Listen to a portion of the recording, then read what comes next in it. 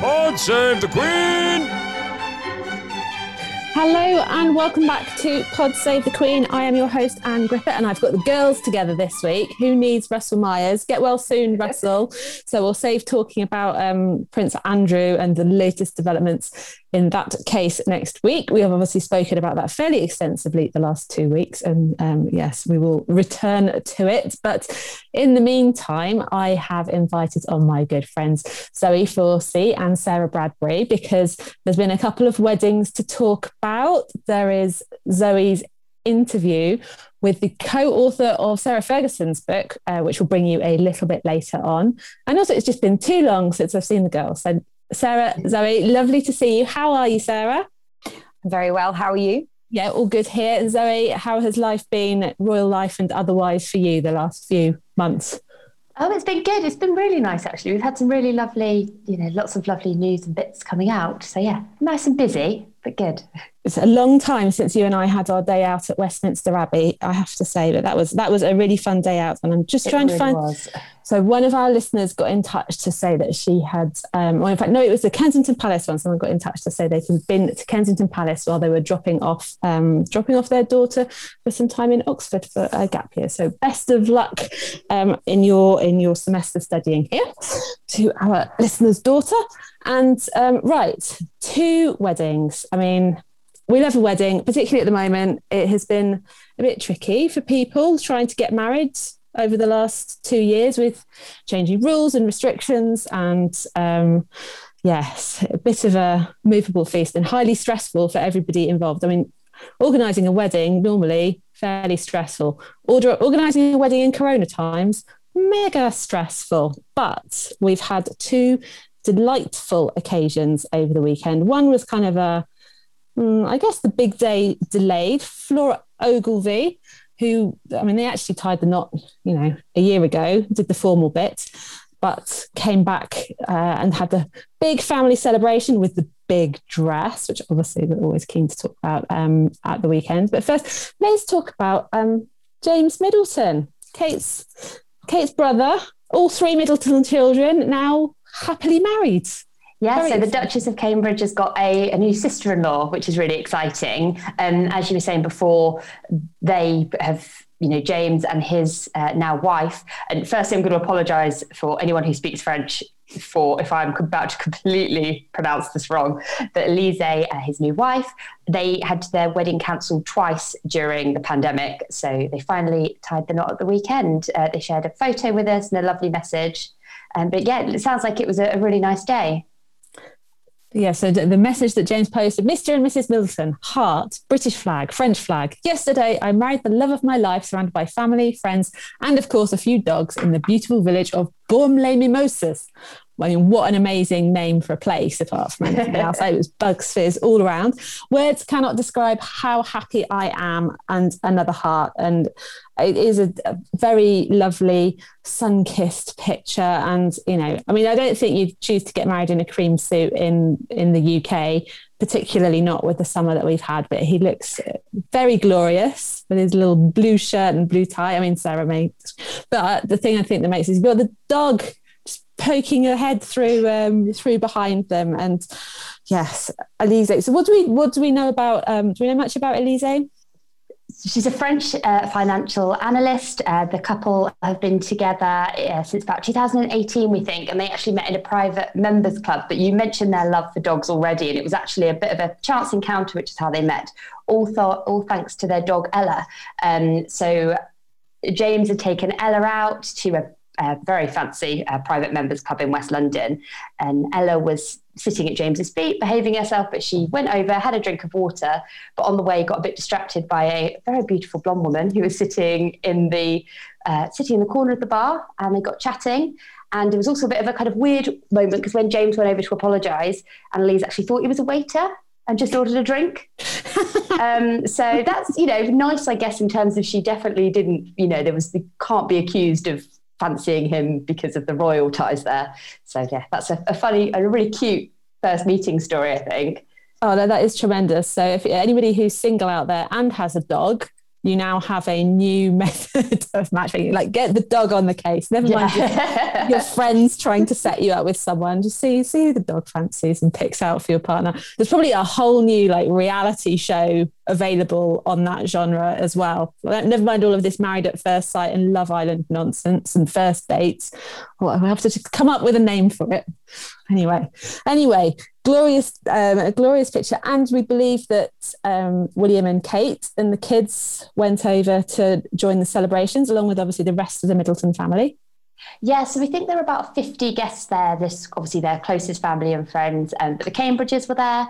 And we also know that it looks like the Cambridges did their normal trick where they try not to steal the thunder. So they all went for quite a dressed down look.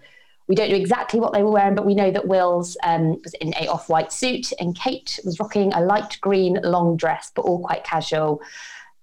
Obviously, George and Charlotte were page boy and bridesmaid for Pippa's wedding, but we don't know yet if they had the honour of doing that this time round. And of course, if they were, Louis might have been involved as well, but we're not entirely sure. But it sounds like it was a really nice, casual day in the south of France, which sounds great. Maybe we'll go on tour there. And I'm sure Chateau L'Aube, the exclusive vineyards where they had their celebrations. I'm sure that would be an ideal venue for one of our off-site recordings of Pod Save the Queen. I mean, might be a little bit. Sarah is looking very. Thinks this prospect is very appealing. You had me at mimosa. Well, apparently it's famous for its rosé wine. I'm not a massive fan of rosé, but I think out in some French summer sunshine or late summer sunshine, I could definitely be tempted.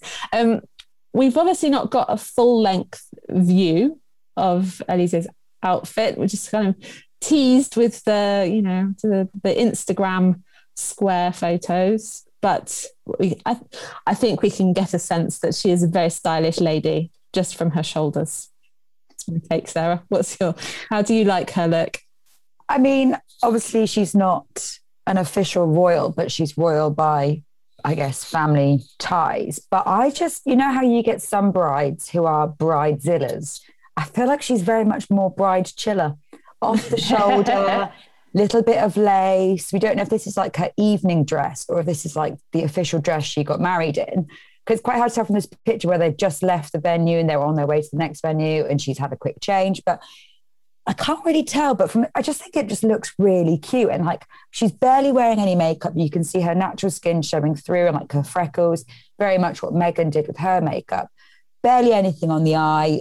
Like eyebrows are very natural, just got a little sort of pearl earring in. Hair is very messy, but she's very much sticking in with that Southern Eastern French style where it's kind of like laissez-faire. I mean, like you just go over the flow. And I feel like it was obviously very hot as well. You can tell by the sun and their beaming smiles.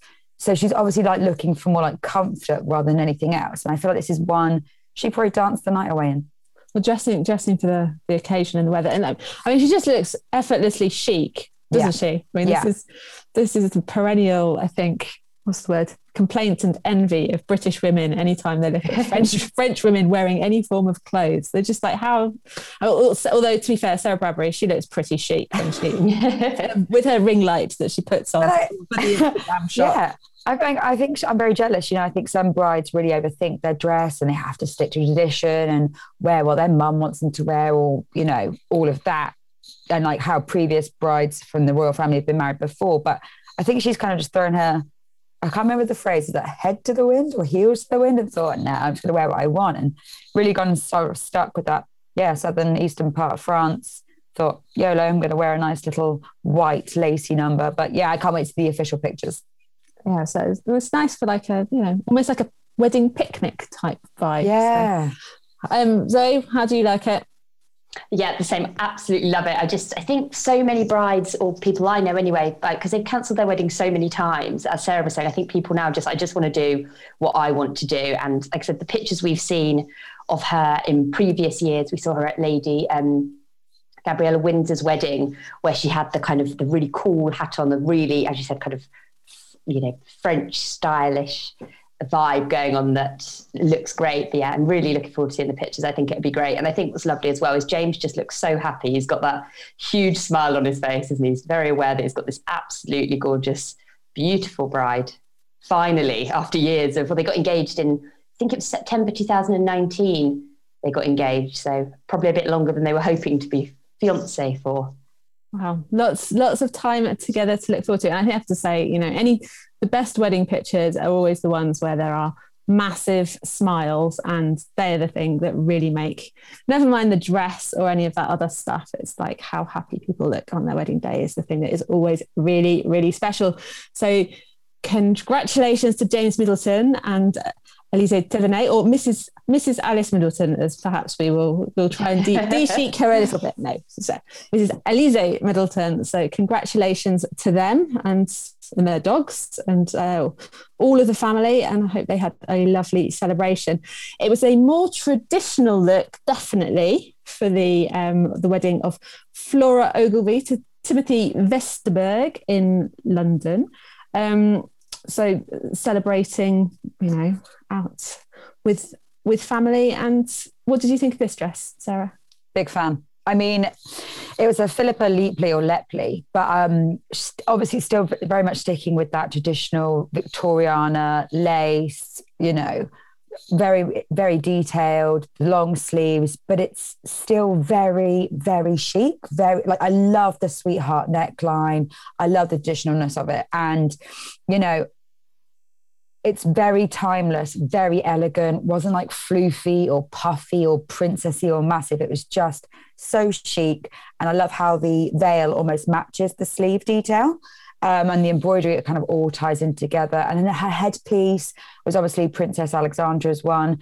And it kind of matched her earrings with the floral and diamond and pearl detail. So yeah, loved it. And also her makeup, again, so basic, not basic, bad, but basic as in very stripped back, no heavily smoky eyes, not overlining or coaling, just little glossy lip, very, very sweet eye. And then she just looks very happy as well, which I love. She doesn't like she's too tight or uncomfortable in her dress. She's ready. She's ready for a big day.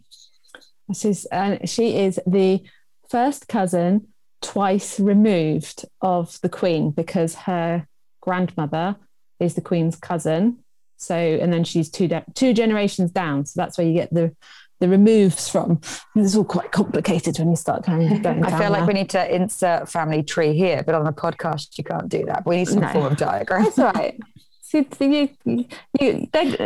grandmother is the Queen's cousin, so that's fine. Okay, then. And there were a few other royals in attendance as well. So we saw Sophie Wessex was there, and Princess Michael of Kent was there. See, Flora's family, direct family, were there as well. Any other outfits stand out for you? Yeah, I loved what the Countess of Wessex, Sophie, was wearing. She wore an Amelia Wickstead, which we obviously know is a big designer that the royal family love. I mean, Kate's a huge fan. She's worn many of her dresses before. But any massive royal fans out there will actually know that Sophie's worn this dress before, actually twice.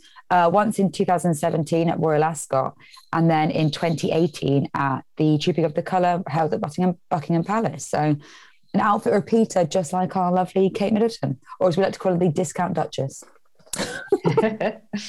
I don't think Amelia Wickstead counts as discount, though, I'm afraid. Well, I mean, she's getting a cost per wear. We'll go with that. Well, it's probably down to maybe £300 a wear maybe now. It's a total bargain. But I mean, she looked absolutely gorgeous. And I love that she kind of wore a light baby pink fascinator to match. And that clutch bag is what I think I love the most. It was very cool. It was raffia embroidered, had the pink in it. And then she wore some cheeky strappy stilettos too in a nude. And I think she looked really chic. I think she looked really, really cool. No, it was a well-dressed wedding, and it was quite fun. There's some, pictures of her getting out of the car just on the high street, just off Piccadilly. So you've got shoe shops and stuff. I love that. So it was a very London wedding. Yeah, I love the fact that Russell and Bromley's in the background. Shout out to Russell and Bromley. But I just loved it.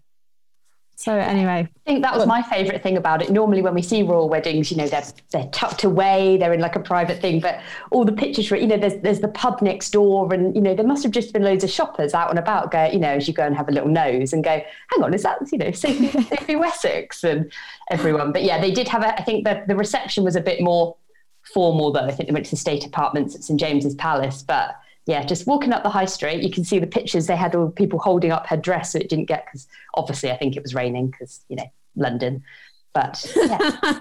Yes, London, and the bridesmaids were very cute as well. So we always enjoy a little bit of royal weddingness. Some other happy news, which clearly has delighted Britain, probably large parts of the world, less so Canada. Sorry, Canada, and the Queen and the Cambridges. Definitely, it was a huge success of Emma Raducanu at the weekend. What was I doing when I was 18? Definitely not anything as smart as being a world-beating tennis player, rocking up in New York for trying to do some qualifying and ending up winning the whole damn shooting match. So Kate had sent a message on Emma Raducanu's own Instagram page sort of in advance, and then the Queen sent a message afterwards saying, "I send my congratulations to you on your success in winning the United States Open Tennis Championships. It is a remarkable achievement at such a young age and is testament to your hard work and dedication. I have no doubt your outstanding performance and that of your opponent, Leylah Fernandez, will inspire the next generation of tennis players. I send my warmest good wishes to you and your many supporters. Elizabeth R." So it's always special when the Instagram post gets signed. And the one from the Duke and Duchess of Cambridge was, "Huge congratulations, Emma Raducanu, on your stunning performances and historic Grand Slam victory. Incredible. We are all so proud of you." At Leylah Hani Tennis, so her opponent, "Well done on your amazing achievements at this year's US Open. It's been a pleasure to watch. See." So I've got a theory that clearly what everybody is now hoping for, obviously, because this is what happens. We all just get a bit excited and carried away, and winning the US Open when you're 18 isn't enough. And now we want her to, I want her, obviously, to win Wimbledon next year, to celebrate the Queen's Jubilee, just like Virginia Wade won Wimbledon in the Queen's Silver Jubilee year many, many, many years ago. But it's because she's so amazing. She can smash it. I totally believe it could happen. But anyway, did you watch it, Zoe? Yes. So I watched half of it and then had to get the train home. So I was watching it on my phone, furious that I was missing it. Not missing it, but watching it with bad signal when there were other people on the train that you could hear watching it. So I was getting a slightly delayed, like, oh, she's got that one and stuff. But what I loved about the Queen's message as well is she didn't wait till the morning, when all the staff were back in again. It was as soon as it was done. So she was definitely up watching it with the rest of us. Oh, well, I'm not sure she pressed go on that Instagram message herself, Zoe. No, but the statement would have come out. She would have not the post, but the actual letter. I think she must have been watching it too. Surely they have to get a sign off or something like that. Well, they must do that. Contingency. Especially an Elizabeth R one. Yeah, well, and that's the big deal. But yeah, exactly. Planning ahead and embargoes. And it means to speak to Russell. This is something that one of our listeners got in touch about previously. How do the royals decide which events they're going to comment on and which ones they aren't? Because sometimes they comment on disasters and sad things, and other times they don't. So there is a threshold there of things. But sometimes you just want to be part of the joyfulness of the world. So well done to Emma Raducanu. And she got to go to the Met Gala as well, Sarah. I know. I mean, that must have been an incredibly quick turnaround, being like, "Oh, congratulations. Want to come?" I mean, apparently it cost $30,000 for just to even go. And then to find someone to then dress you, turn it all around. And then the next thing you know, you stood on the steps of the Met Gala with, your Kendall Jenners and your Justin Bieber's and the rest of it. Yeah. Winning the US Open as a qualifier. I mean, 30 grand to her now is nothing. Yeah. Very true. I mean, I reckon she might have got a wild card entry for free just because the amount of love and stuff that would focus that it would help bring to it sort of outside the US maybe. Anyway, enough of our sideline of tennis, although it does make a change from football, which is what I normally digress to when I'm hanging out with Russell. Zoe, it's a little while ago now. It was part of our sort of summer series of features of let's talk to various different people and do exciting things. Oh, and I have to say, I went to the Windsors stage show last Friday with my husband.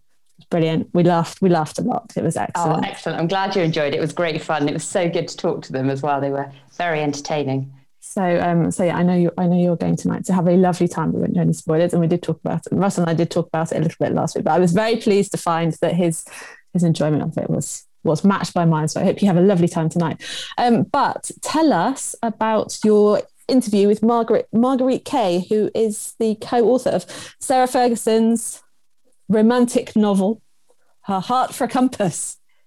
It was really exciting catching up with her, actually, and learning a bit more about the process, because how do you co-author a book? Surely one person sits down and writes it. But she really went over all the details of what the process was like, and also what it was like to work with Fergie, if her expectations were different to what she actually came across. And it sounds like they had a really good time writing it. Sounds like it was a lot of fun. And, from what Marguerite was saying, they're good pals now. Well, sounds like it was a good experience. So let's have a listen to your interview then.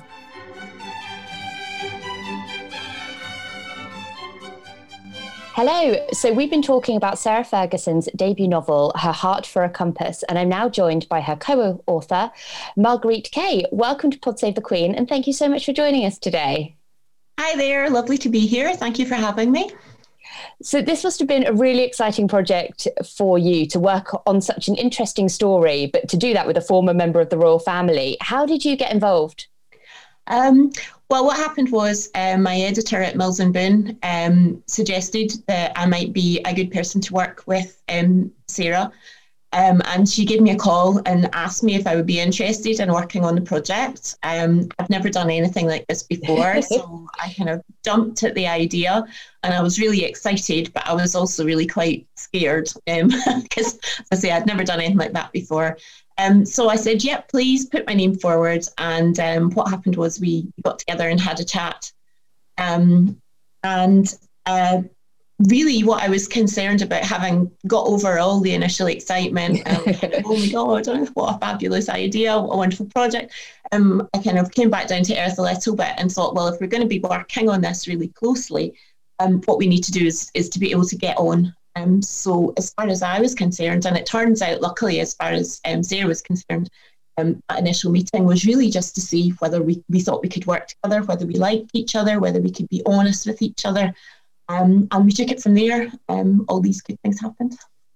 I suppose, yeah, that must be so important in this situation, to have that relationship where you can kind of say to someone like, oh, I know you really love that idea, but actually, you to be honest with someone must be really important. Yeah, that was absolutely, you've got that absolutely spot on. That was the most important thing for both of us. Sarah had been carrying Lady Margaret as a character around in her head and her heart for so long that she had a very clear vision of what Lady Margaret was going to look like and how she was going to sound, how she was going to behave. Obviously, I was coming into that quite cold, and it was really important that she could tell me exactly what Lady Margaret was like, and that I could then try and help transcribe that onto the page.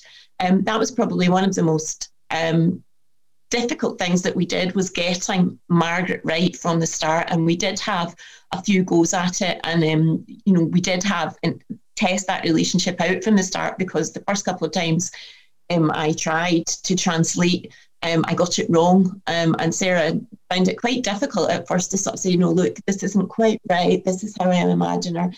So yeah, our relationship was tested, but luckily we have a really good, and have had from the start, a really good understanding of each other, and did feel we could be honest, so that was good.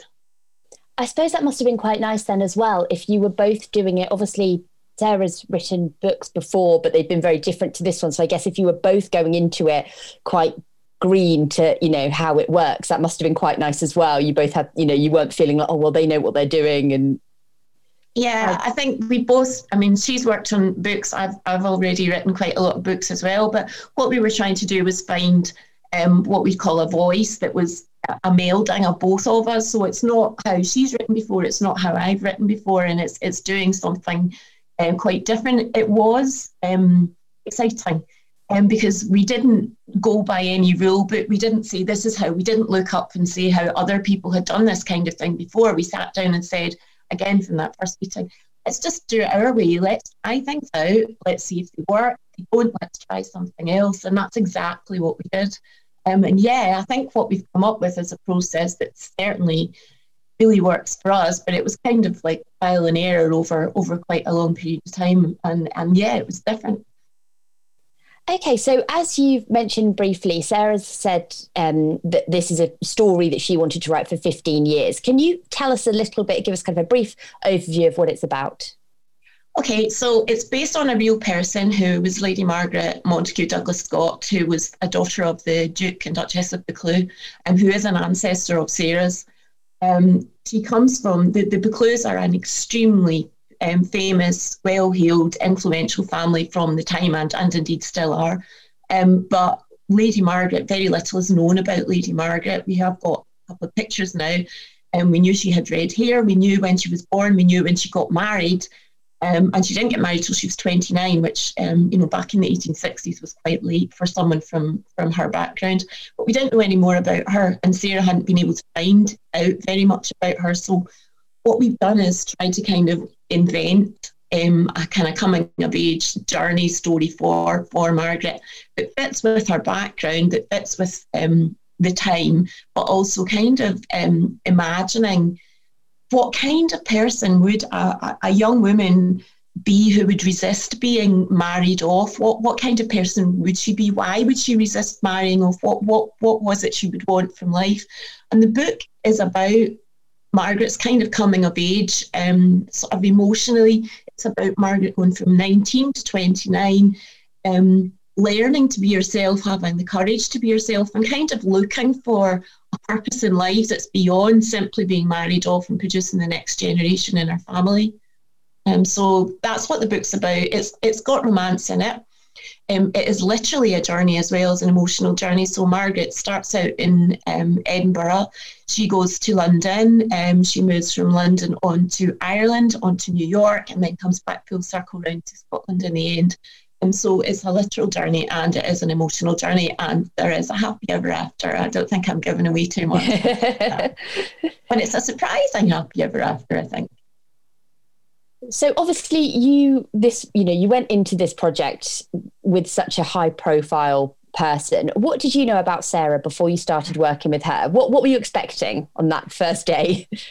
Well, I'll be honest, I didn't know very much about her. I don't really follow the royal family, and I deliberately didn't look anything up about her. I mean, I knew who she was, and I knew she'd been married, and I knew she had 2 daughters.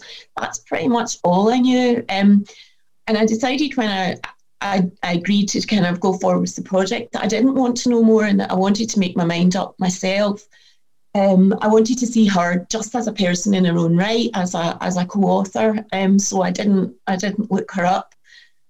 So as a result, the person I know is purely and the friend that she's become is based purely on my experience of her. And I continue not to follow anything about her in the press. I like to just know Sarah through myself and our relationship. And what was she like to work with? Fun. I would say more than anything. And I think that's probably the thing that surprised me more than anything. She is such a fun person. We had such a laugh writing the book. I mean, obviously it was hard work and we took it seriously as well, but primarily we looked forward to working together when we had our many phone calls and emails and WhatsApps and Zooms. It was good fun. Which is why we've become such good friends as well as writing together. She's a very perceptive person. She doesn't let you away with, if she says to you, "How are you?" and you go, yeah, I'm fine. She goes, "No, you're not." She knows she's a very good people reader, and I think that was another thing that really surprised me right from the first time I met her, because almost within half an hour or so of first meeting her, I was thinking, I really want to do this. I really want to work on it. But I was also kind of saying to myself, right, okay, take a step back. You need to go away and think about it. And she actually said to me the first time we met, "What's wrong? Why aren't you saying yes to this? Why? I can see you want to say yes. Why aren't you saying yes?" And I was thinking I was being quite full-faced. And of course, she could read me. She's very good at that. That's really such an important skill, isn't it? That's such It's incredible, and she's whether it's on the phone or whether it's face to face, it's something I so admire, and I think it's something that comes through in her writing. The characters that are in the book have such emotional depth, and so much of that comes from her. To say, okay, here's the situation with Lady Margaret. Here's what's happened in the past. Here's where she is now. How do you think she feels? And she gets into the part. She sees Margaret or whatever character we happen to be talking about, and really gets into their head and says, okay, here's where they are, here's what they can smell, here's how they're feeling, and that really, I think, gives, as I say, a real kind of depth to the characters that are in the book. Brilliant. So she said in a couple of her interviews as well that there are several parallels between herself and the character of Lady Margaret. Did you spot any of those working so closely with her? Well, I think, first of all, I would say any writer puts real life into their books. They don't have characters on the page that are like, I wouldn't write a character that was my sister, for example, but I definitely have characters in my book have traits from people I know. So you can't help but when you're a writer to kind of incorporate, what you know. But certainly there are things in Margaret. She's quite impetuous. She's very inquiring. She asks questions that sometimes people wouldn't ask. She's not afraid to say, I don't understand this, I don't know this, can you explain? And I think that's something a lot of people are quite reticent about. Margaret doesn't do that, and Sarah doesn't do that. If she doesn't understand something or she wants to know more, she's very inquiring. She'll say, tell me more, explain more of this. So that is definitely a kind of trait they share. To say she's inquiring, I think she's very, she wants to do something with her life. Margaret in the book doesn't want to just be someone who's married off for the sake of her family. She wants to have a point, and she wants to do something with her position and with the influence she has. She finally does recognise in the book that she's got influence and she can use it in a positive way. I think that is definitely something that Sarah does. In one of the things that I've learned about her that I didn't know before is just the scope of the sheer amount of work that she does in all her various charities. She just never stops, and she's quite a force to be reckoned with. I think Margaret, well, to be honest, I don't think Margaret lives up to Sarah in that sense. The other things, I think, in terms of her life, Margaret's life and Sarah's life, I think it's up to readers to make their own mind up about those parallels. I don't want to spoil it. No, I think that's right, because I think, like I said, lots of people have read it, have read it already, have got it, but there's still lots of people out there. So yeah, we want to avoid any spoilers because we'll get in all sorts of trouble if we ruin it for anyone. So you were both co-authors on the book. I've always been really interested in how the process, or what the process is when two people write together. And I guess it's probably quite different for everyone, but how did it work for you and Sarah? Yeah, I think I have no idea how other people work. I can only speak for the way that we evolved. Sarah did have a story, an outline story, and she had some main characters, and she knew the journey that Margaret wanted to go on. But we kind of, apart from that, started very much with a clean slate.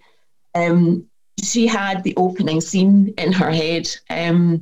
We wanted something quite dramatic, and we came up with that. But how we worked together was really more a lot of talk, a lot of me taking notes, a lot of us working through detail, whether it was on a wide scale, whether it was like here's the whole next 3 chapters, or here's the detail of this particular paragraph, or here's where we want this character to go.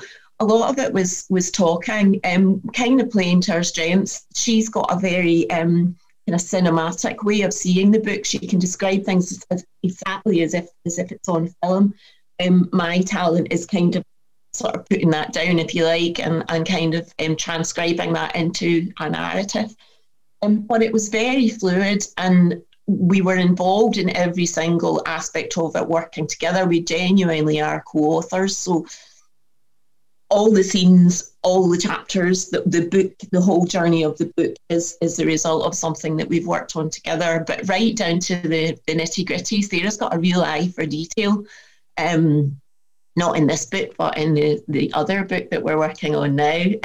One of the scenes I had... teasing us now. Yes, I am teasing you. I had one of the characters, a man, he was kind of like really uptight and worried, and he bent a silver fork back into, and she said, you can't do that with sterling silver. It's not, you're not strong enough to do that. So it's just a silly wee thing, but like her eye for detail and her eye for the kind of like broad sweep of the book, if you like. I think it's built into all of it. Oh, it sounds really interesting. It sounds like you guys were, like, a really great partnership together. Yeah. So obviously the book's been out for a few weeks now and the reviews are in. Best-selling author Jeffrey Archer said, a brilliant and glittering jewel of a novel, replete with fascinating historic detail, lush lyrical language, and compelling and complex characters who leap from the page. So that's quite a review. I'll take that. What other feedback have you had from people that have read it? I haven't really read the reviews. I don't tend to read reviews. I just don't. I just find it, I'd rather not. I have had a lot of feedback from friends and family. Obviously, that's going to be really positive. I have seen some lovely things on Twitter from people just saying, they've been really surprised. It's been exciting. It's not been the ending they've expected. I like the surprise element of it.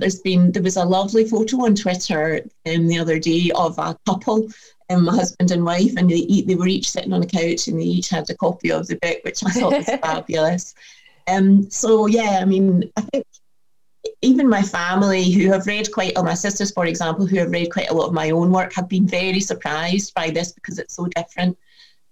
So although they can see elements of me in there, they can see that it's not me. So yeah, I think I like to surprise people, and that's been one of the nice things. Yeah.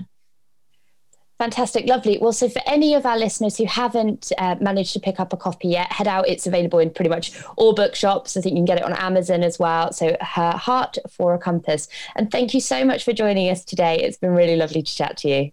Thank you so much for having me.